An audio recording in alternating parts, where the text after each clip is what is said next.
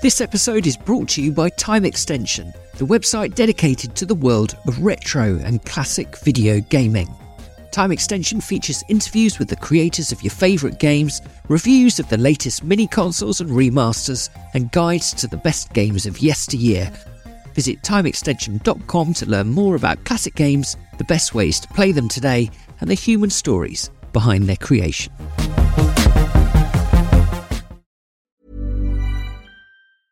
I'm Sandra, and I'm just the professional your small business was looking for. But you didn't hire me because you didn't use LinkedIn Jobs. LinkedIn has professionals you can't find anywhere else, including those who aren't actively looking for a new job, but might be open to the perfect role, like me. In a given month, over 70% of LinkedIn users don't visit other leading job sites. So if you're not looking on LinkedIn, you'll miss out on great candidates like Sandra. Start hiring professionals like a professional. Post your free job on linkedin.com/people today. Ryan Reynolds here from Mint Mobile. With the price of just about everything going up during inflation, we thought we'd bring our prices down. So to help us, we brought in a reverse auctioneer, which is apparently a thing. Mint Mobile Unlimited Premium Wireless. How to get 30, 30, bit to get 30, bit to get 20, 20, 20, bit to get 20, 20, bit to get 15, 15, 15, 15, just $15 a month? Sold! Give it a try at mintmobile.com/switch. $45 up front for 3 months plus taxes and fees. Promo rate for new customers for limited time. Unlimited more than 40 gigabytes per month. Slows full terms at mintmobile.com. Hi, I'm Daniel, founder of Pretty Litter. Cats and cat owners deserve better than any old-fashioned litter. That's why I teamed up with scientists and veterinarians to create Pretty Litter. Its innovative crystal formula has superior odor control and weighs up to 80% less than clay litter. Pretty Litter even monitors health by changing colors to help detect early signs of potential illness. It's the world's smartest kitty litter. Go to prettylitter.com and use code ACAST for 20% off your first order and a free cat toy. Terms and conditions apply. See site for details.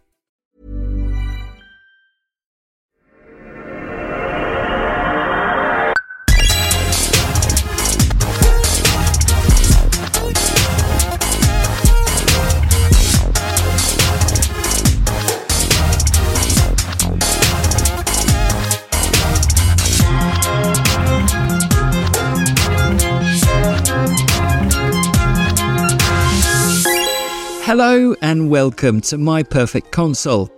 I'm Simon Parkin, and in each episode I invite a guest to pick the 5 video games they would like to immortalise on their very own fictional games machine. Perhaps it was the first game they received as a birthday present, or the one that so obsessed them it caused them to fail their exams, or maybe it was the only thing that got them through a difficult breakup. Games, a bit like songs, often become powerfully attached to a particular moment in our lives. When we return to them, they can become warp points to the past. So join me, Simon Parkin, for My Perfect Console. My guest today is an American writer for some of the funniest video games yet made. In the 90s, he and a friend founded the website Old Man Murray, a satirical online publication that poked fun at video gaming's sacred cows and established a tone still prevalent across the internet today. The site was read by Gabe Newell, creator of Half-Life, who later hired both writers. At Valve, my guest collaborated on a new game in which a vindictive artificial intelligence chastises players as they solve a series of puzzle rooms using a gun that fires warp points. Portal became a smash hit. Stephen Merchant, co-creator of The Office, voiced a character in the sequel. And today, my guest continues to work as a semi-retired contractor for Valve. In defence of games, I want to point out that the writing in plays, including everything by August Strindberg and The Lion King, is 100% pure crap, he once joked. So we're doing better than they are, even though they have the benefit of mostly not being about space marines. Welcome, Erik Wolpaw. Thanks for having me. I was literally last night watched on Netflix. It just came through my queue, Kunk on Earth. Have you seen that? So good. I watched one of those last night. That's bizarre. Anyway, there's a Lion King gag right in the first episode about the artifacts of humanity that should be saved. Yeah. So when we were talking about having you on the podcast, you said that one of the reasons you'd be eager to do it is that you like to sometimes make public appearances where you put pressure on Valve to start work on Portal 3. I know you're joking to a certain degree, but why can't you just start making it? Oh, it's it is a joke, but I mean the real reason is in flat structure like Valve, there is a opportunity cost to doing anything. And, whatever is going on at Valve right now requires the dedication and participation of the people working on it, and it's voluntary. So to some extent, I would like to make a Portal 3, but I understand that, other than the fact that I'm largely joking when I say it, just to give Valve some people I work with some crap, it is to really go out and advocate for something like that. Could it be destructive? Just in the sense that you don't want to cause internal strife, which I guess I am doing, but I think people understand that or the people who could be disturbed by it internally understand that it's just me joking around. Yeah, sure. I mean, okay, as an observer who knows nothing about the way Valve works or anything like that, it can seem a bit like a few years ago, Valve establishes Steam, which is essentially, iTunes for video games, and it becomes this gigantic success, right? And is making huge amounts of money. Like, I spoke to Tarn Adams the other day for this podcast, and he told me that just last month, Dwarf Fortress earned $7.2 million, and that's after Steam has taken its 30%, right? And it can just seem a bit like, the company has switched from like making some of the best video games ever, this really like creative venture, to like almost being like shopkeepers or distributors or something, and that just can feel a little bit sad. Is that a true characterization of the situation or not? I don't think so. I mean, to whatever extent you appreciated Alex, we released that. I think long tail games affected that in a way that maybe is more impactful than Steam. Keeping CSGO and Dota, I'm not sure if I'm forgetting anything. Right. For a small company, the thing is, Valve is not a giant company. I think people sometimes think it is because of the outsized influence of Steam, but it's not really that many people. So, it takes manpower to keep Dota going, takes manpower to keep CSGO going, and the freeform nature of Valve means that there are a lot of experiments that simply fail. So things are happening. If you were inside Valve, you would think that stuff was always going on, because it is. Yeah. And, as much as I enjoy the things I worked on at Valve and my time at Valve, and it's important to me, if I had to choose between Valve's games and Steam, which I feel like is the most democratizing technology that ever came out for to allow people to create games, game creators to actually make games and get them in front of people, I guess I would choose Steam. Yeah. I mean, in no way am I putting shade on Steam, which I totally agree. It enables game developers of all sizes. Just if you're one person in a bedroom, you can get your game out to the whole world, which is extraordinary, obviously. But I guess it's just that, sometimes you see in the world how success can appear to stifle creativity. And I suppose there's just that sort of slight, not concern, but just, sad feeling that we can't have both. And do you know what I mean? I think, take everything I say with a grain of salt, because much like anyone entrenched in some system, I don't have the 100,000-foot view. My view is very subjective.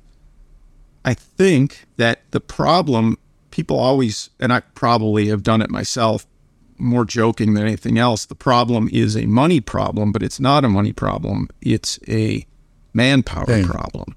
You have to pick what you're going to work on, and time is limited.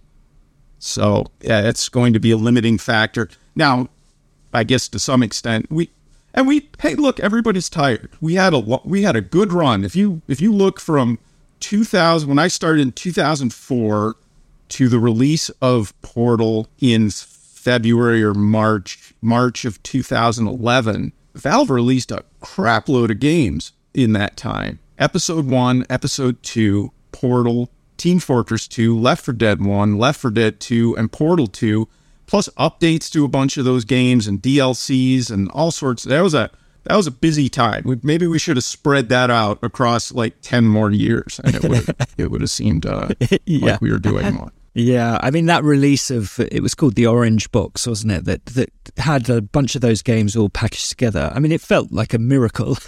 Just all of these incredible games all coming in a single package. The first time we get to experience them. There's probably never been anything like that since, in terms of just sheer value for money of the to quality ratio. Probably not. I mean, it's a miracle to me that it shipped, because Valve was as small as Valve is now. It was even smaller back then. And the fact that those 5 games, even the ones that were done, I think got achieved, they all required work to get them out, and to get them out on consoles. Was it on?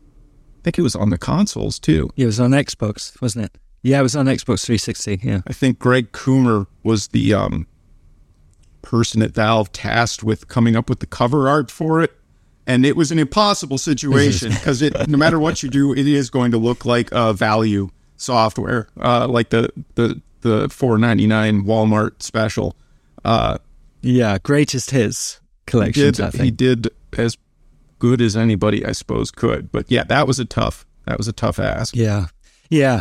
I mean, I suppose it's just, Valve suffers a bit from like you say, it's a small, relatively small company full of very talented people, but just has this outsized image because of the prevalence of Steam. Like, everyone in the world knows what Steam is and knows that Valve's behind it. So it's that disparity, isn't it, between the profile perhaps and then like you say, the manpower in the office, that some of that, so those questions come from, don't they?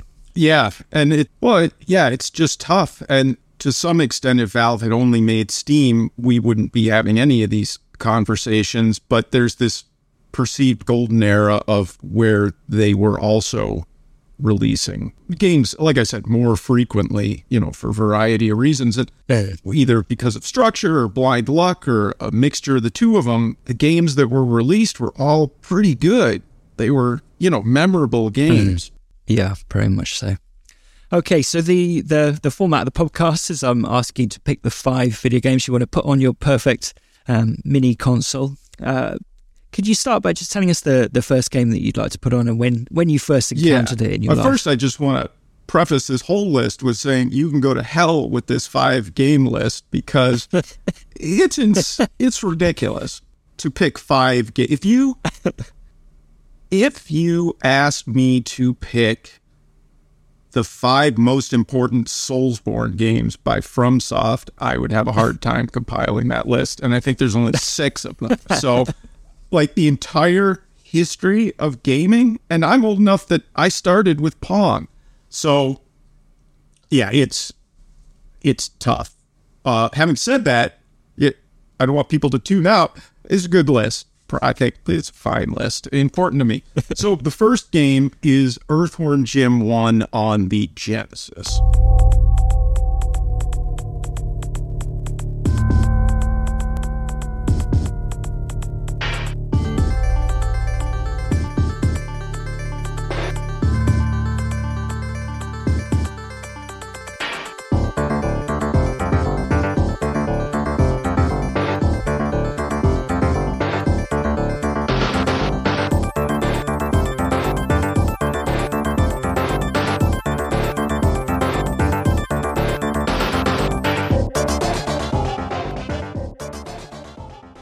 Which is important to me as I was thinking about it, because it's the first time that I remember that I played a game and thought, this is genuinely funny. Not funny for a game funny, but this is funny. And also funny in a way, in a game literate way. Funny in a way that subverted your expectations about how a game should play out. I should point out that I am aware that there was a strain of comedy in adventure games before this, but I have never liked adventure games. So I was aware of some of them, but I never played them. I could never get over the mechanics. So Earthworm Jim was right in my sweet spot of games that I would enjoy playing. And for instance, I think it's not the first boss, but the second boss you battle through a bunch of, it's hard, you're getting there. There's, I think, maybe a timer counting down, and you get to the boss and it's a goldfish a very angry-looking goldfish in a goldfish bowl on a pedestal. You walk up to it and hit it with your whip, which is you, and it falls off the pedestal and smashes, and then the level ends. And it's such a shocking, hilarious moment that is very specific to games. And Earthworm Jim hit me hard in a way that I don't know that it's remembered that much at this point, but I will never forget that moment. Yeah, it's one of those early examples of a game, like you say with that example of the boss battle, it's subverting the convention, which in like 1994 when the game comes out, that's early to be doing that. And it's also funny. So in the game you play as an earthworm, but he's in this spacesuit and travels around, and he's sort of like a superhero, right? His spacesuit makes him look very muscly and all that, which is already funny because you've got the juxtaposition of the most vulnerable insect combined with a sort of Marvel it's a silhouette. Genuinely hilarious image. This worm who's completely helpless outside the suit, and also his main weapon, well, he's got a blaster, but he's got a whip too, which is just the suit pulling him out of the... It's it's really funny. And I don't know if it's Earthworm Jim 1 or 2. It's got a boss named Professor Monkey for a head, which if you want to know where my sense of humor is, that is exactly it. If you call something Professor Monkey for a head, and that's literally what he is, that makes me laugh. Yeah. So were you, where are you when you get your Mega Drive? Where did you grow up? I grew up in Cleveland, and we moved around a lot when I was a kid, but we were back, I was an adult by then, but around the age, my dad was a lawyer. We were pretty wealthy. I went to private schools, and up until I was about 11, and it turned out that a lot of our wealth was because my dad was stealing from his clients. And he got caught and disbarred and went to prison for a while. And we went from like private schools to me living in the movie Gummo, more or less, in New Jersey. Wow. I mean, don't be, you don't have to take it that seriously. It all turned out okay. It was probably a good experience ultimately. But by then I was, in my 20s and living with some guys, and we bought a Genesis, and I don't remember exactly where I played Earthworm Jim, but it was probably living with some buddies. Around that time, Genesis was a big part of our lives, and I didn't put it on the list because I don't know that it led to anything, but we went through months and months of Herzog's Zwei. I don't know if you remember that. It's kind of a proto... Yes, RTS, isn't it? It caused fights. People were kicking holes in the wall of the house. It was a lifestyle. It could have made the list. And as an honorary... It's the precursor, isn't it, of the real-time strategy. So it came before, is the game that sort of set up all of that, right? That leads to StarCraft eventually and all of that stuff. And I think there's some debate, although it shouldn't be a debate because it's probably clear which one came out first. There was a Dune 2 game maybe on the Amiga that was similar, but Herzog's Zwei was definitely there at the beginning. Part of the reason, even though it represented a big part of my life, was it didn't inculcate a love of real-time strategy games. I don't play a lot of real-time strategy games, but we loved it. And it was at the time before the internet when we would get off work on a Friday and go to Toys R Us, and just the whole way we knew what was coming was because it had come and it was there on the shelves at Toys R Us. And you'd look at the new titles and you'd think, well, should we buy this? Yes. No massive hype cycle, was there in those days? No, there were magazines, but I don't remember reading a lot of them, or they were sort of after the fact. They were either too far before the game was coming out for it to be relevant, or it was after the game had already come out. Just the delay was too long. And I read that while you were at school, so this would have been, I don't know, 10 years earlier or something, you did sort of dabble in some game design yourself and had a couple of games. When computer magazines would print out the programming code so that readers could then type it in and play it themselves at home. You had a couple of those published, is that right? Yeah, I had in Antic magazine, which was an Atari magazine. I had 2 games published when I was in high school. I was probably 15 or 16. Do you remember what they were?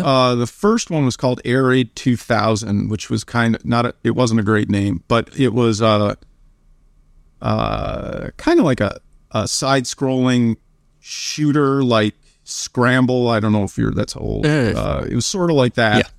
And then the second game, it was all in BASIC. The second game was called Arena Psychotica, which was a kind of Tron light cycles, but you were gathering stuff up. You had to pick things up off the board. And that was a basic wrapper around the central gameplay loop was in 6502 assembly. So I'd kind of upped my programming knowledge at that point. Yeah. And then I did a third game, which was like my magnum opus, which was a turn-based tactical strategy game about traveling through time as a modern soldier fighting amazing.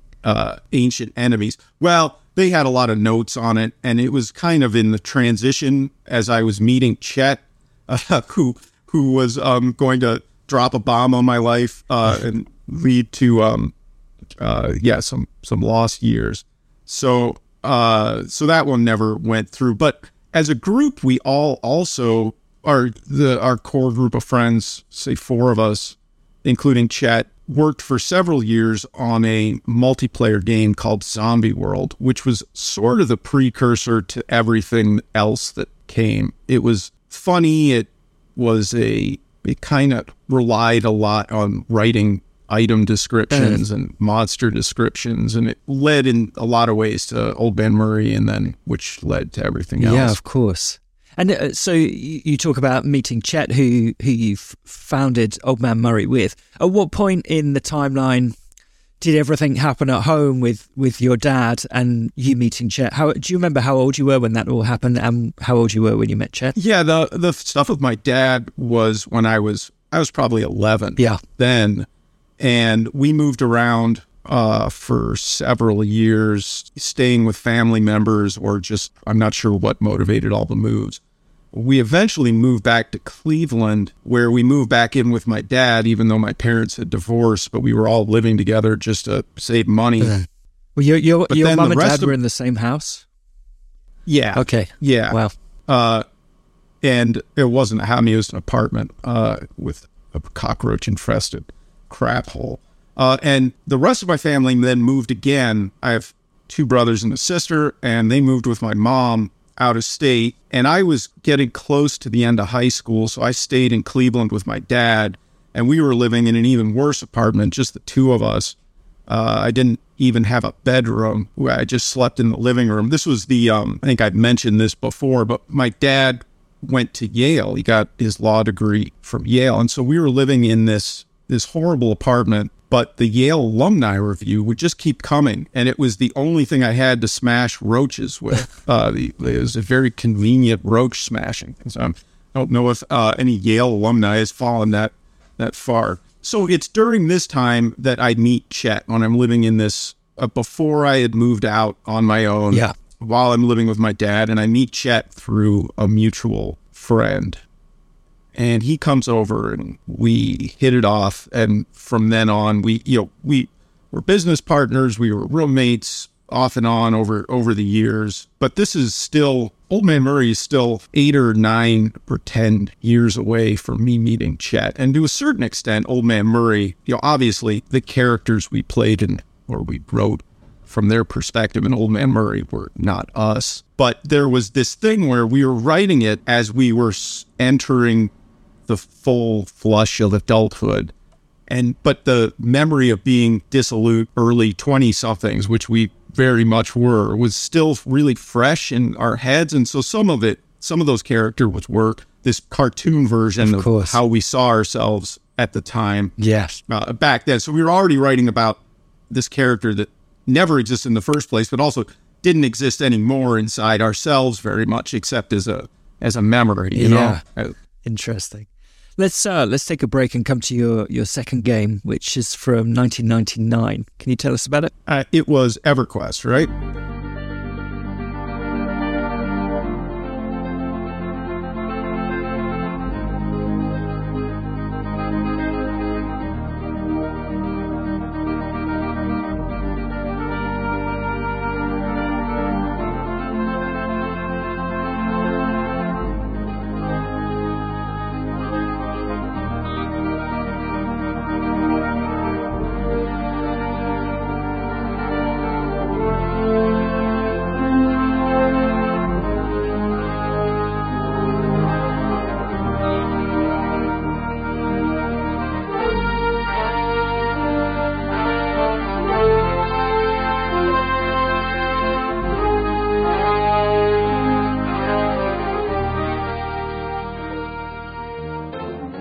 So EverQuest was, well, like I said, we had been working on a multiplayer game. It was over by that point. I was always a big Ultima fan. It played from Ultima 3 on, it played all the Ultima games, and Ultima Online came out, and we were excited for it. But it quickly became apparent that it wasn't for us. I think Ultima Online worked for a lot of people, but my experience of Ultima Online was this chaotic city that was just a frustrating get killed instantly as soon as you left the confines of the city. It wasn't sticky for us at all. And then EverQuest comes out and solves a lot of these problems. And I remember we played it for a long time, and it was the sense of adventure and there was enough consequences to make it really tense, and discovery that I guess I had always been looking for in D&D and things like that. It was phenomenal. It was just a huge impact on me. And then World of Warcraft came out. We played that, but I felt like that, especially in later years, overshot the mark. I played it with my son a few years ago, not the vanilla version, but whatever the most current version. And it almost felt like some sort of cookie clicker game. Like there was no real sense of discovery or danger, all the things I remember from EverQuest. You know, setting off on a point, not knowing where you're going, and actually worrying that there will be consequences for that. I'm not quite sure. I didn't play EverQuest, but I presume they had clans or something similar. Did you have a group that you were going around with? We had a group, but it wasn't an official clan or anything. And yeah, as much as we played it, we weren't serious enough to do, I'm assuming EverQuest had raids and stuff. You know, the really high-level content eluded us. But it's still a really fond memory. I don't know that I'll ever recapture the sense of this is what I've been waiting for. Yes, yeah. Yeah, there's a time when you play an MMO or whatever they call them these days, at that time of your life when you don't have too many responsibilities, you've got loads of free time and you can play quite late. It's a really, it's can become quite a magical memory, can't it? Because it's associated with that time of your life as well, hanging out with friends online, all of that kind of thing. Yeah, as an honorable mention, we've stopped playing it as much lately, but my son, who's 12 now, and I have played a lot of Sea of Thieves, which isn't even an MMO. It seems to reject a lot of the grind of an MMO, and it's just kind of the sheer pleasure of being in this world. And we had a pretty great time playing that. It has also the white knuckle tension.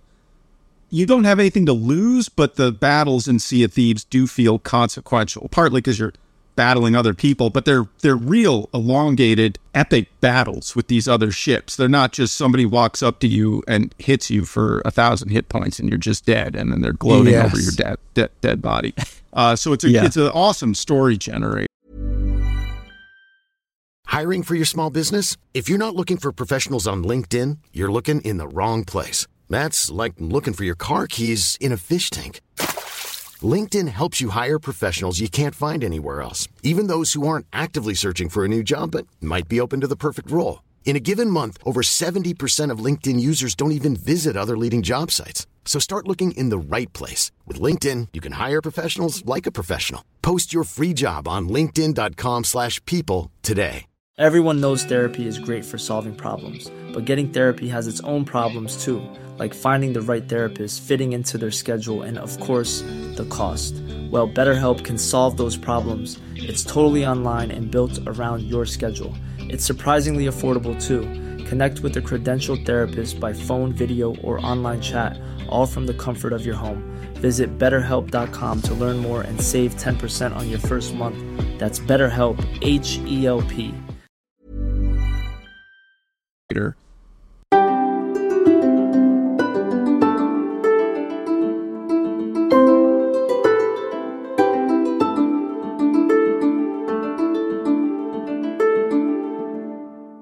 When you start Old Man Murray, you know, it feels, I can't remember when I first started reading it, but it wouldn't have been too long after it was started. And it was so different to any other writing about video games at that time. Really irreverent, really funny. It felt like comedians rather than people who write about video games. What were your influences? You know, what were you taking in as your sort of comedy food at that time or leading up to it? I'm trying to remember. It was ever since I was a kid, I can distinctly remember my parents had, this is before everything fell apart, they had a huge record collection of which 99% of it was music and of which I couldn't have been less interested in. But they had a handful, 10 or 11 comedy albums that I would listen to over and over and over again. Really? I don't know, who knows why when you're a kid something connects with you. And I had kind of a talent, I guess, for doing funny things, and I would try and make all my school reports funny to the point where the final report I had to do in high school was supposed to be on utopias and science fiction, and I didn't want to write. So I wrote effectively a more clean Old Man Murray-ish sort. It was just pure comedy report for the end of the year, and I thought, well, even if they fail me, I'll still get through the class with a D and I'll graduate.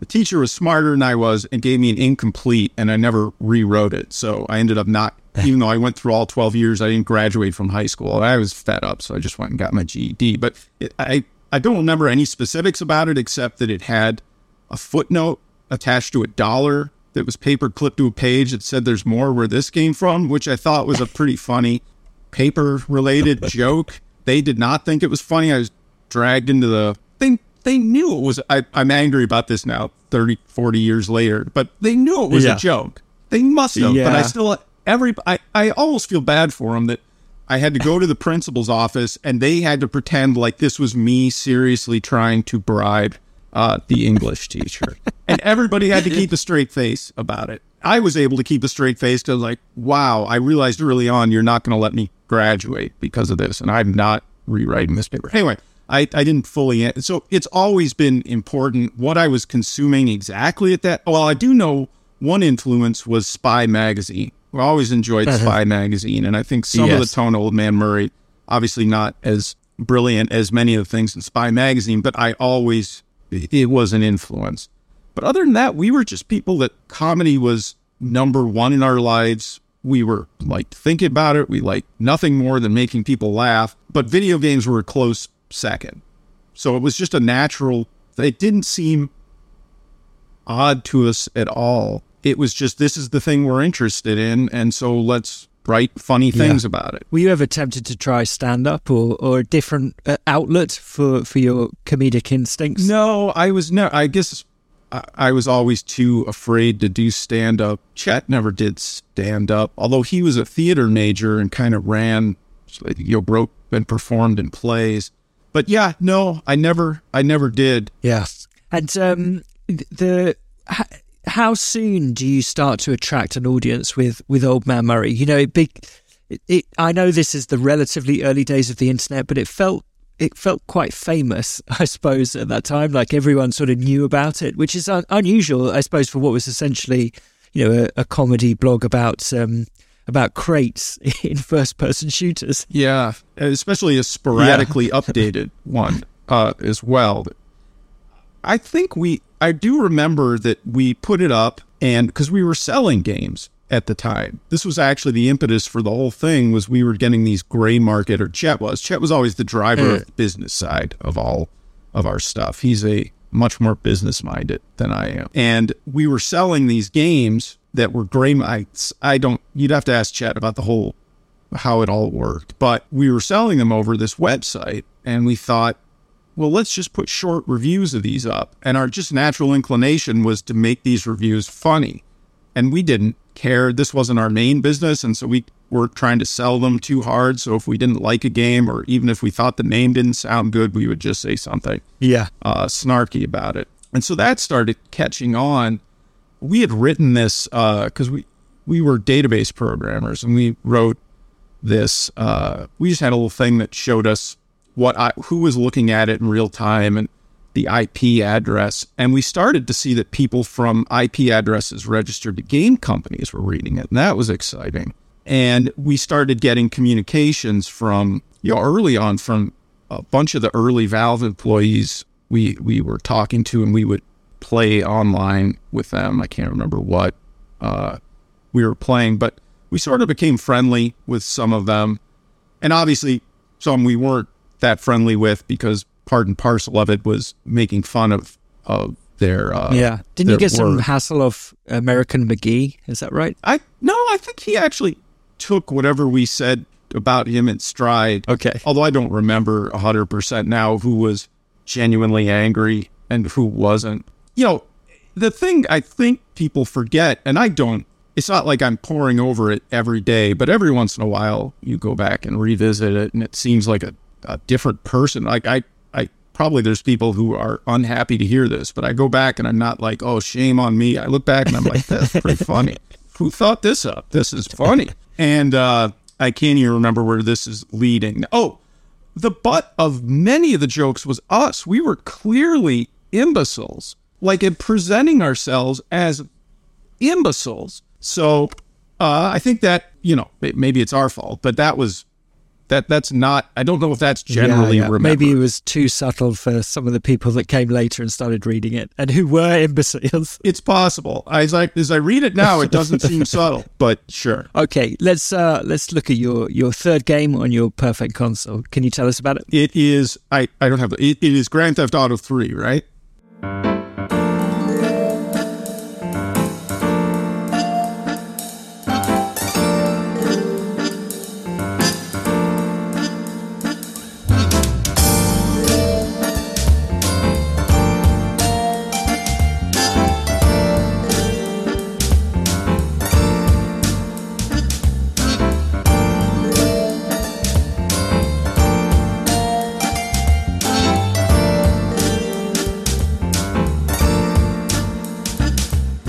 You don't really need an excuse for why Grand Theft Auto 3 might be on any given list of important games, but when I was a kid, little, maybe 9, I don't know the exact age, our neighbor threw away a giant stack of National Lampoons. And that was an early influence as well. I picked up this huge pile of National Lampoons, took them up to my room, and didn't understand a lot of it, but recognized there was something there that was appealing. And one of the things that I'll never forget is there was a fake ad for a ghetto train set, really detailed, and it fascinated me. I looked at it and I think I didn't really understand that it wasn't real, and I wanted it bad. And it always sort of stuck with me. Grand Theft Auto 3, among all the other things that it was my National Lampoon ghetto train set dream come to life. And I don't even know what to say about it, right? It was huge. This isn't something people haven't heard of, a little indie darling. It's not a hipster pick. This was just a bomb dropped on my life. My wife and I were living in Duluth at the time, Minnesota, and I was writing. At that point, I was writing stuff for a lot of the outlets, GameSpot, and I can't remember all the different places. But I was doing that. Old Man Murray was still kind of running on fumes. We would update it every once in a while. I played Grand Theft Auto nonstop. This is going to be one of a couple of games I don't have a lot of smart things to say about it. It was awesome. The voice acting was awesome. It was genuinely funny. Yeah.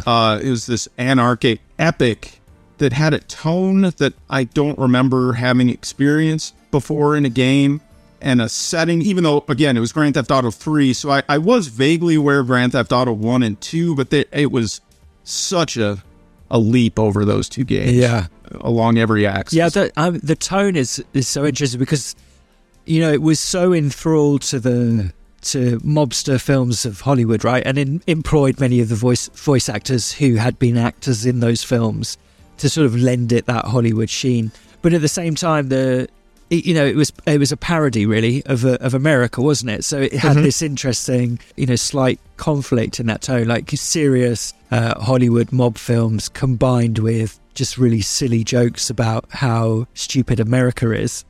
Was sort of it. Yeah, which, okay, I was shaking my fist a little bit at that, being in the American heartland there. But it was, and it had been a couple of years before they had released a game that didn't make a big splash, but that I was really obsessed with for a little bit on the Nintendo 64 called Body Harvest. I don't know if you remember that, which was, It was an open world alien invasion game where you could jump in and out of vehicles. Really ambitious for the Nintendo 64. And I'm assuming that a lot of what they learned from that went for, it was DMA, right? That's right. Yeah. And So this was like Body Harvest, but the Body Harvest that had been sort of in my head with a better setting and tone. The science fiction setting was fine in Body Harvest, but it wasn't, revelatory in any particular way. Yeah, and I guess the technology had just about caught up to the vision as well, hadn't it, with GTA, in terms of a 3D world and all of that stuff. So. Yeah, although it's still, at the time, I remember it seeming magical. Like, how could they pull this off? There was no loading, and it felt huge. I know that Liberty City in GTA 3, I think, is tiny compared to the subsequent GTA games, but it felt enormous. And there were so many things to explore, and also so many ways to break the game to your advantage, which is something I always enjoy in games, and it was fine if you did that. It was no problem. Yeah, wonderful stuff. And then, so in the early 2000s that you are contacted by Tim Schafer, who had recently left LucasArts Games, Lucasfilm Games. I can't remember what they were called at the time, but he'd moved on to start his own venture, Double Fine. And he invites you, I think, to be a writer on their new project, Psychonauts. Do you remember when you received that call or email or however he contacted you? Well, so he contacted me through... There was an editor. I worked with two editors at GameSpot, a guy named Ron Dooland, who I've kind of lost track of, and Greg Kasavin, who you said is going to be on your show, who's still my good friend, and who, interrupt this to say this, is the greatest game writer that we have produced. He, as a pure game writer, Greg is number one. In terms of thinking about writing for games in an interesting way, he's awesome. But having said that, he has nothing to do with this story other than he was also there at GameSpot. Rod Doolan was friends with Tim. They all lived in San Francisco, and Tim was looking for someone to help him write Psychonauts, but also they couldn't afford or didn't have enough. I don't remember the exact circumstance. They also needed someone who could program a little bit and do some gameplay programming. And I happened to fit the bill, and he was aware of Old Man Murray, but Ron vouched for me as just a person as well. So my wife and I, it was at the time we were living in Duluth, and she was working there as a nurse, and I was just writing. And I flew out to San Francisco and spent a couple days with Tim, and we hit it off, and they made an offer, and my wife and I, we pulled up stakes and moved to San Francisco for, I don't know what it ended up being about 1.5 years there. Was the game quite underway when you joined, or was it right at the very start? No, it was underway. There was a lot done at that point. Yeah. But there was a ton of writing that still needed to be done. And there was a ton of everything that still needed to be done. Yeah. But it was well underway. How did it feel moving, like, as you say, from the American heartland out to coastal city San Francisco? Was it thrilling, or did you feel a bit unsettled? No, it wasn't. I'm not a big city person. I'm making it sound like I'm sitting here with a piece of hay sticking out. I'm not. I don't enjoy living in big cities, and we were already kind of too old to enjoy, having 50 bars within 3 feet of you. I did like all the taquerias. The other thing was the work was brutal and nonstop. So I didn't have a lot of time to do anything else anyway. Yeah. But I was very happy. No offense to San Francisco and people who live in I was very happy to leave San Francisco when we left, and we moved. We moved back to Minnesota, but to St. Paul. My wife started graduate school. And Psychonauts is a dearly beloved game, the original one in particular. But it didn't do that well in terms. I mean, it did sell like 500,000 copies, but in terms of offsetting the development costs and all of that. How was that experience of working on a project, which I imagine was very intense, and then feeling like it hadn't had perhaps performed how everyone had hoped it might? By the time it shipped, a lot had happened in my life. I had left Double Fine, moved back to Minnesota, gotten hired at Valve, and moved to Bellevue. So when it came out, I was thrilled that it came out, that people really liked it. The financial part of it, because I wasn't participating. I mean, I want nice things to happen for Double Fine and for Tim, but, my job wasn't based on Psychonauts performing well. So I guess I was selfishly more happy that it was well received than it was sold well. Yeah, I see. That makes sense. Okay, let's come to your fourth game, which is from 2009. So this is Demon Souls.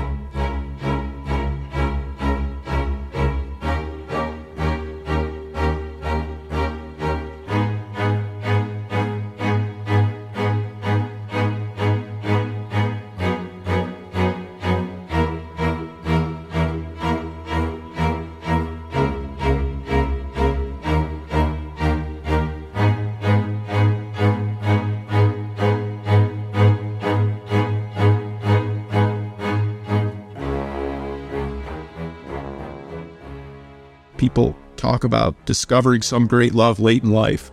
When you think your heart can hold no more love, Demon Souls came out. There's also a triumphant story for me personally, because we were working on Portal 2 at the time when it came out, and I was reading about it because people were playing the Chinese import version of Demon Souls because PS3 had no territory locking. Yes. And for whatever reason, the Chinese and Korean version of Demon Souls were fully translated into English. The menus, the audio, everything. So you could just order it from PlayAsia or whatever and get it. Something about it was fascinating to me, the stories I was reading about it.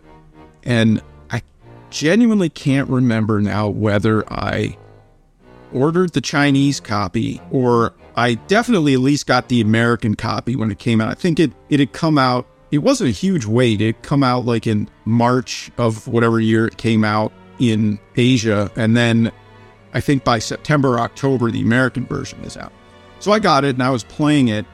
And it's a revelation along a whole bunch of different axes because it subverts, not in a funny way like Earthworm Jim, but in a not what you would expect from an RPG, or even a game. The number one rule of game design, for whatever reason, is it's bad to learn things by dying. You're not supposed to do that. Dark Souls said, hell with that. You're going to die a lot. The ability to kill an NPC, and that NPC is just dead. It's dead. You killed him, and the game goes on. They call it, I don't know if they call them video game board games. I think it's fail forward. The insanity of some of their fail forward choices was incredible. Yeah. I honestly think that Dark Souls would be easier to grasp for someone who never played a video game than for someone who had played a lot of video games, because it is not what you expect. The heroic part on my part is that I was singing the praises of this thing to everybody on the Portal 2 team. I'm like, you got to play this. Yes. This is incredible. And everybody plays it and bounces off of it. Just like, Wolpaw is crazy. And we should kick him off this team if this is what he thinks is good. But, and here's the happy ending, is literally everyone came around eventually. Yeah. There's something about Demon Souls that even though you hated it first, there's something intriguing about it and you keep going. And if I'm just going to be full of myself, maybe it was just that I loved it so much and I was talking about it so much, people were like, well, maybe we should just give it a little bit more time. And everyone came around and I was a hero. Yeah, you've very much been vindicated. I was vindicated in a big way. I've liked every subsequent FromSoft Soulsborne game. Loved them. Demon Souls was the first and has a special place in my heart, but probably I like Bloodborne more. Yeah, Bloodborne's the one, isn't it? That it stands slightly separately because there haven't been any sort of attempts by From Software to iterate on it, I suppose, in any way. Whereas like with Dark Souls, there's been numerous sequels where they try and build on it. Whereas Bloodborne's just this sort of thing that stands alone, doesn't it? With its particular style and rhythms and all of that. Yeah, and Dark Souls is way up. Demon Souls has a special place because it's the first, but Dark Souls, talk about a sequel that gets everything right and takes the promise of the first game. It wasn't just promise in the first game, and expands on it in a way that's, I don't think there's anything that's not better in Dark Souls than Demon Souls. Yeah, it's funny, like after a bit of time, I suppose, you're trying to convince people to play it, and there was that skepticism in the early months around those games, and now there's a sort of backlash as well, isn't there, against them? Now they're so popular following Elden Ring and all of that there's definitely parts of certainly game developers who went on Twitter and were saying, look, it's these are all the reasons why those games are poorly designed and all of that. But I'm not very online, so I'm glad I'm not, because I don't want to hear those idiots and their stupid opinions about the Souls games. I had a great time with Elden Ring. Elden Ring's great. Talk about I know nothing about FromSoft. It could be a hellish place to work. I suspect maybe it is, because talk about somebody who puts out a lot of games. Yeah, those are big games, and they seem to come out in a pretty frantic pace. Yeah, you would probably know more about it than I do. Is there talk that FromSoft is just a sweatshop that is a horrible place to work? I have visited the studio twice, but that was in a slightly earlier day. So I went once for the first Dark Souls and once for Bloodborne. These days, a game like Elden Ring, I guess they use a lot of contractors. I think there has been some talk of punishing overtime and all of that, but that's not obviously unique to From Software, is it? No. In this industry. And if you're going on a tour as a journalist, I'm assuming they're giving you some Potemkin Village kind of version of FromSoft. You're not going to see the awfulness. Everyone's smiling through gritted teeth at you. Yeah. So, it would be good to talk a little bit about Portal, which is the game, I think, for which you're best known, and obviously one of the most dearly beloved games ever made, I think. It was a student project that then got turned into this lavish production. At what point did you come into that process? It was pretty early, I think, after they had been hired by Valve. The Narbacular dropped the DigiPen kids. I think there was 6 of them or 7 of them. It wasn't entirely clear, I don't think at first, what this would turn into, but they put them in a room and said, we'll try and do something with this. And I think as the Orange Box coalesced into an actual concept of, let's release a bunch of games in one package, this Portal seemed like something that could be one of those games.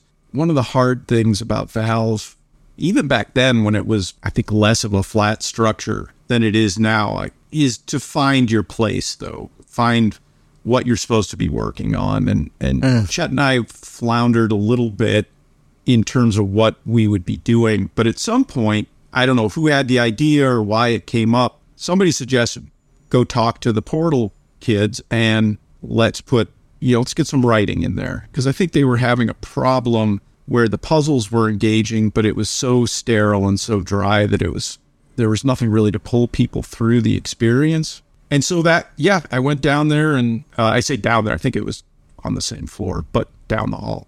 And we just started talking about it. I hit it off with them. They're all nice, Kim and Garrett and Realm and Jeep and Dave and other people, 3 other people whose names are escaping me right now. And it's interesting you call it quite a sterile environment at that early stage, because it is literally in a laboratory. The game's set in a laboratory, and you go through these rooms and you use the portal gun to solve them. And all of the comedy and the narrative comes from this AI character, GLaDOS. That jumpsuit you're wearing looks stupid. That's not me talking. It's right here in your file. On other people it looks fine. But right here, a scientist has noted that on you it looks stupid. Well, what does a neck-bearded old engineer know about fashion? He probably... Oh, wait, it's a she. Still, what does she know? Oh, wait, it says she has a medical degree. In fashion.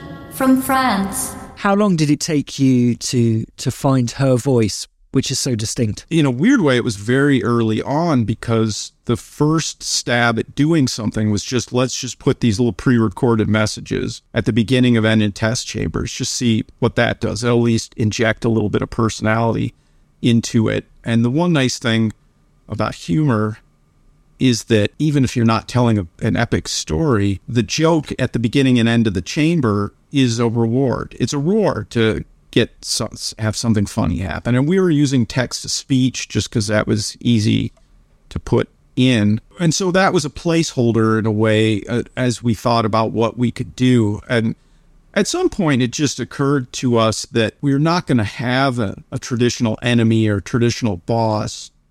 So, but your enemy in the game is the environment itself. So if GLaDOS is the voice of the environment, it's as if the entire facility is talking to you. That just seemed, that worked, and people were responding well to the pre-recorded messages. And so there was always this part of the game, even before the story, where you would escape for the last quarter of it or whatever, and you were back in the behind the scenes areas, we called it. And it was a fairly short leap to go from that to, it would be satisfying if this voice that seems sterile and maybe not even, maybe just a recording, turns out to be something that's sentient, and it is now reacting with some panic that you've gotten out. Yes. Yeah, you're like the lab rat that's escaped from the chamber and is running around now. Right. And there's some bargaining, and it's worried about what's happening. It's suddenly taking notice, of the events of the game. And it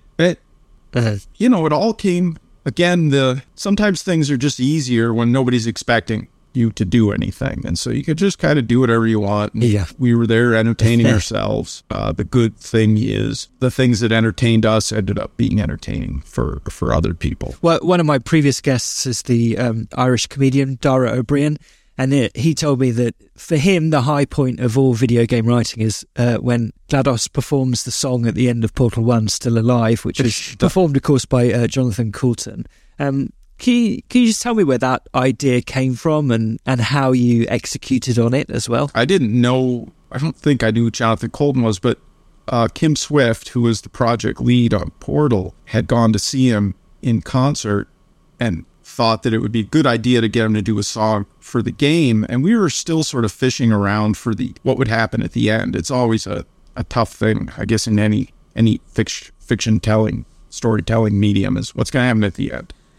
And we thought, it would be awesome if at the end of the game we just had a song. And we knew that Ellen McLean, who is the voice of GLaDOS, was a trained operatic singer and had an awesome voice. And so it was really as simple as that. There was a little bit of skepticism in Valve, but not that much, because nobody was paying that much attention. And they seemed to sort of trust that it would be audio. You say, we're going to have a song at the end of this game. They'd be like, all right. Yeah, okay. You kids and your songs and your older gentleman, middle-aged writer, good for you. So we contacted Jonathan, and he said, sure. And we gave him, I didn't write any of the song lyrics itself. I just suggested, I told Jonathan, here's kind of what's happening. Here's the repeated, I don't even know if they rise the level of the motifs of the game.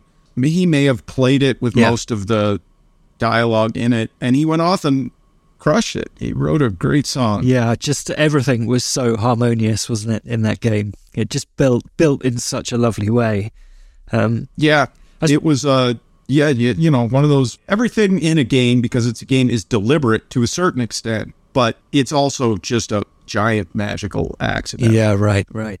And those conditions that you're talking about that enabled Portal 1 to flourish, sort of the lack of expectations and being able to do stuff off by yourself, all of that is gone by the time you come to work on the sequel, and expectations were very high. And as well, you're now writing, I suppose Ellen, who you mentioned, who plays GLaDOS, she plays the role of GLaDOS mostly quite straight. And then you cast Stephen Merchant, the comedian, in one of the lead roles, and he's sort of an inherently quite funny voice, even just him speaking. Did you find all of that harder, writing for an established comedian and also with all of the contextual pressure? The contextual pressure was hard. Writing for Stephen wasn't especially hard, partly because there's so much recording of him speaking, telling Jay, he had a podcast. We listened to it to try and get the rhythms of his speech. We had enough recording sessions that we could discover what, even if when you think you know what an actor is going to be good at, it's not always clear until you go through a session. You find, okay, this is the sweet spot. And we weren't asking him to deviate too much from what his natural comedic persona was, which is a good game making trick because you don't have rehearsal. You don't have a lot of time to get people into character. So you should try and write the role to be sort of something that you know the actor is going to be comfortable doing. Right. But the weight of expectation was very difficult. And I got Jay Pinkerton, who's been my writing partner since long before Portal 2, after Portal 1, before Portal 2. So I had, the force multiplier, having Jay, who's a very, very, very funny writer and who I'm compatible with. The two of us writing together was made it much, much easier. Although, easier is relative. But the weight of expectation was the hard part, is how do you follow this up, this beloved thing, in a way that doesn't do damage to the original and can stand on its own and is going to be good. Okay, let's come to your fifth and your final game, which is from 2017. Can you tell us about it? So the final game is Slay the Spire.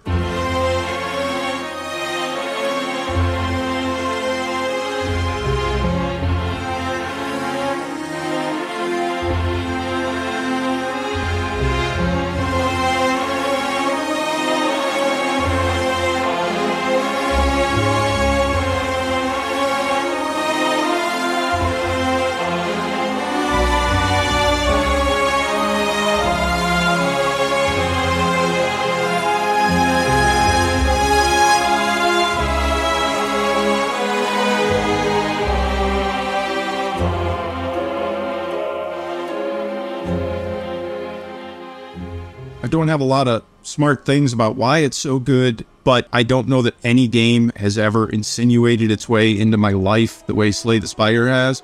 I've already played Slay the Spire today once already. I watch people play Slay the Spire not on Twitch. I watch the YouTube streams post-Twitch. But it is endlessly fascinating to me, and I can't honestly tell you why. I loved Magic back in the day when it first came out. I was buying Magic cards and unfortunately not keeping them when you could open a pack and get, an Alpha Black Lotus or something. But the thing I never liked about Magic was I enjoyed playing it. I never enjoyed collecting the cards or building decks beforehand. So a sealed deck tournament was my favorite way to play Magic. Even then, you still had the deck building phase beforehand, which was too slow for my taste. I play a lot of board games, and I know, Dominion was sort of the first, I think, deck builder where you get cards and build your deck as part of the process of playing the game, which is what Slay the Spire is. And I was very into a game that came out a year or two before Slay the Spire called Dream Quest, which I'm not sure if you're familiar with. No, I don't know that one. Originally came out on iOS, and it's very similar to Slay. It's a deck builder. It has, to say the art is crude is to kind of insult crudity, I guess. It's stick figures. Although, having said that, compared to the generic kind of professional looking mobile game style, it's sort of refreshing. Like, it gives it its own charm in its own way. But anyway, Dream Quest was awesome. I think it made a splash among game developers because the guy eventually got hired to be one of the leads on Hearthstone or something. Anyway, so then Slay the Spire comes out and I start playing it, and I don't know what to tell you. I love it. I love it so much. It's an incredible game. Yeah. So I think it's the perfect airplane game as well. Not that many of us go on airplanes anymore, but for that kind of journey, it's so good. Yeah, time just melts away. It does, But there's so many interesting decisions so often. You're constantly making decisions. I think because it got to the deck building, genre early, maybe, and because it's popular, it's more balanced or polished than any other deck builder is likely to ever be. So maybe it's the perfect one. It's got nobody's trying to put any story into it. You're just playing. You are just playing this game, and it is tremendous. And like I said, you said it came out in 2017, I believe you. So we're going on 6 years now where I play this game daily. There's no other game in my life that I've played as often as Slay the Spire, and look forward to still playing forever. Yeah, absolutely. Yeah, it's a great pick for a console in which you only have 5 games. It's going to give you that longevity for sure. So looking back at your picks, we've got Earthworm Jim, EverQuest, Grand Theft Auto 3, Demon's Souls, and Slay the Spire. That's a pretty spectacular console, I think. I'm going to put you on the spot slightly. Have you got a name we can use to market this thing to the world? So, not to dispel the mystique of your podcast, but you did warn me that it was coming. And naming things is hard. It shouldn't be hard, because you could literally name things anything you want, and it doesn't matter. If the thing is good, it's fine. But we spend a lot of time agonizing over naming things. And it's also kind of like work, so I was like, hell with this, I'm not going to name it. So what I did was, and this is, you'll be happy to know, I used ChatGPT and asked it to come up with a list of 20 names for a badass new console by Erik Wolpaw. So with the part that you'll be happy about knowing is that it failed more or less utterly. Yes. So our jobs are still sort of secure. But I kept being like, do the list again, but make it more badass, idiot. I feel like we're still in a world where I can bully ChatGPT. And it eventually coughed up the Hellraiser, which I guess was badass enough. It's copyrighted probably, but they can send their Cenobite lawyers after me when I call my console the Hellraiser. Yeah, I love it. The Hellraiser. Yeah. Perfect. And perfect fit for Demon's Souls as well, I think. Really good. Very nice. Well, hey, thank you so much. It's been amazing to talk to you. I've got lots more I'd like to talk to you about, but I'll have to wait, I guess. But before I do let you go, I just wanted to ask you about writing comedy for games. That's a difficult task, right? There are not that many funny games. The games that tend to be funny are funny for perhaps slapstick reasons, and apart from some of the Tim Schafer's adventure games and the ones you've worked on, is it possible, if you were giving advice to a young aspiring comedic writer who wanted to get into video games, is there a place there for such a person? I guess my advice is always lately try and express whatever your comedic viewpoint is in some small game that you make with some friends and get some notice. So there is, I'm trying to think of examples of funny guys. They do occur, and there's definitely quippy games, which I'm maybe not as huge a fan of, even though I'm sure I've contributed to some quips. But I would just do it. There's certainly room for it. People like comedy. It's hard, but it's all hard. And I've obviously been blessed by having incredibly talented people working on these games with me, and actors who can deliver. You make your life a lot easier if you can hire Stephen Merchant to write for, or like for Apta, Nate Bargatze, or Henry Zabrowski that we used for Hand Labs. Anyway, we get a lot of actors who are comfortable doing comedy. So Deborah Wilson we used in Desk Job, and I kind of wish I was just at the beginning of my career, because somehow we had never worked with her before. She's mind-blowing how good she is. And of course you worked with Ash Birch as well, who name-checked you in her episode. Ash. I forgot about Ash. She credits you for her whole career in the podcast. I luckily, I take a lot of pleasure in my friends succeeding, like Ash and Greg, which makes me sound more altruistic than I the only reason I take pleasure in it is because I experienced some success myself. If I hadn't managed to do that, I would be bitter and jealous. But some amount of success allows me to be magnanimous to actually take pleasure in other people's success.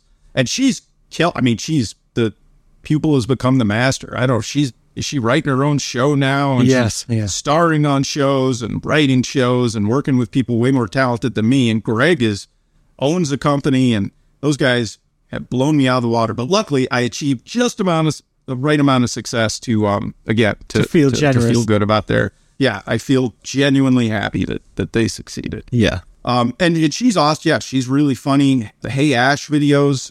I mean, that's how obviously we got to know her, and they were just hilarious. We loved them. Bro. Well, Erik, this has been great. It's been. I've only ever spoken to you over email as well over the years, sort of, trying to drill you for quotes for pieces I've been working on. So it's been lovely to properly meet you as well, and to hear some of your story. Yeah, it's great. Thank you for your time and for sharing your story with us. Really appreciate it. Well, thanks for having me. It was fun, except for the picking the 5 games part, which again, go straight to hell with your stupid 5 games. That's ridiculous. You should have outsourced that to Chat GPT as well, seen what it came up with. I wish I had thought of that. Pick 5 games that should be relevant. I ultimately, if I were to do it again, I'd probably pick the same 5 games, but I feel more comfortable now that it's really just about 5 games that would be interesting to talk about. Yeah, of course. Because they are meaningful. I mean, you've played a lot of games in your life, would be my guess. There's so many games that mean something to you. And, well, here, I want to say one other thing, which is, and this is a tough thing, is that you mostly seem to have game developers so far on. And no matter what games you played in your life, any game you developed is going to be the most meaningful game in your life because of the epic undertaking that it entails. But you can't just pick 5 games that you made. You just look like a jerk. But if that was allowed in the rules, I probably would have just... Yeah. Well, I had a good time. I enjoyed it.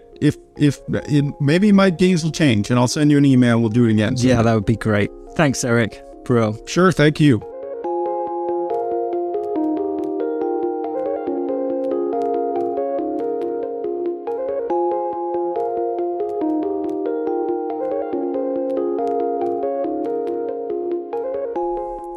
Thank you so much to my guest, Erik Wolpaw.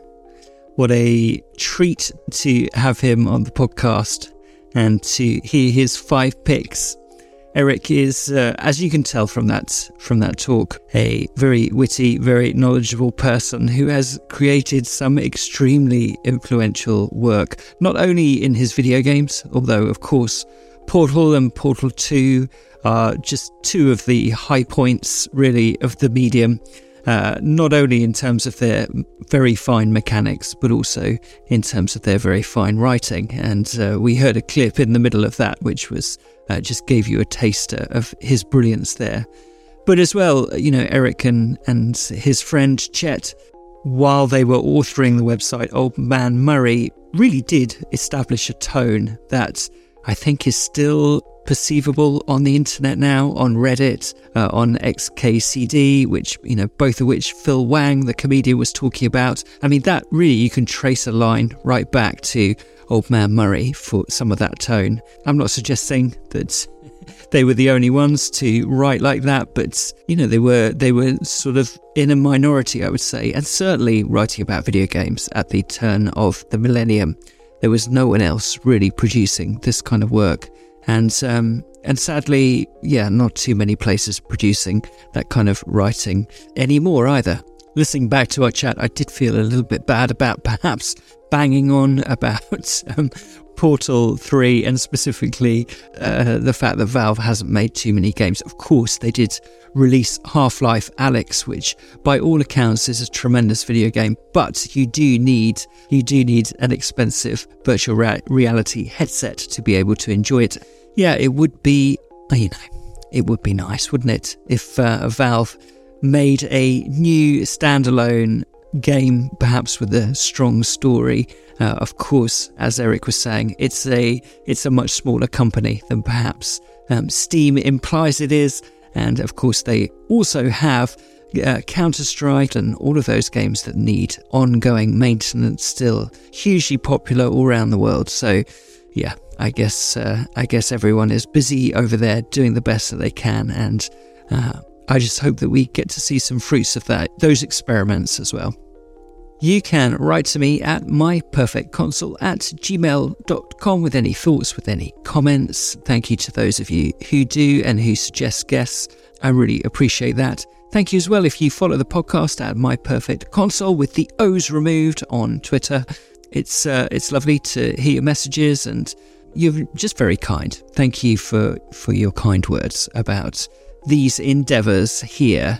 If you have been enjoying the podcast and you haven't done so yet, I would appreciate if you could just leave a review, just leave a star rating on Spotify or on iTunes/podcast, Apple Podcasts. And if you do have a spare 30 seconds, a little review, it does help people to discover the podcast.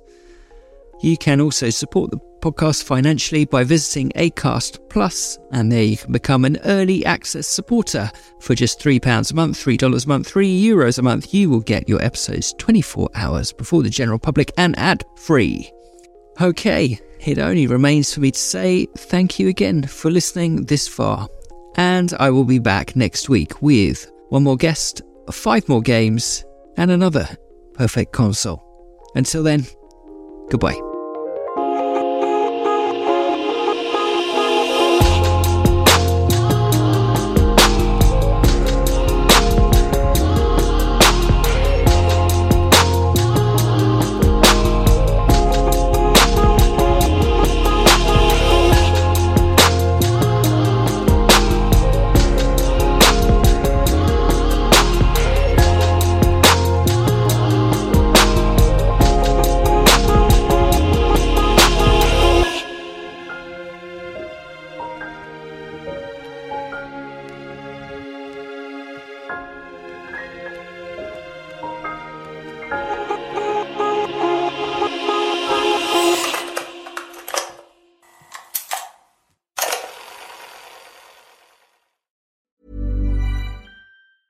Even when we're on a budget, we still deserve nice things. Quince is a place to scoop up stunning high-end goods for 50 to 80% less than similar brands. They have buttery soft cashmere sweaters starting at $50, luxurious Italian leather bags, and so much more. Plus, Quince only works with factories that use safe, ethical, and responsible manufacturing. Get the high-end goods you'll love without the high price tag with Quince. Go to quince.com/style for free shipping and 365-day returns. Hi, I'm Daniel, founder of Pretty Litter. Did you know cats tend to hide symptoms of sickness and pain? I learned this the hard way after losing my cat, Gingy. So I created Pretty Litter, a health monitoring litter that helps detect early signs of illness by changing colors, saving you money and potentially your cat's life. Pretty Litter is veterinarian developed, and it's the easiest way to keep tabs on your fur baby's health right at home. Go to prettylitter.com and use code ACAST for 20% off your first order and a free cat toy. Terms and conditions apply. See site for details.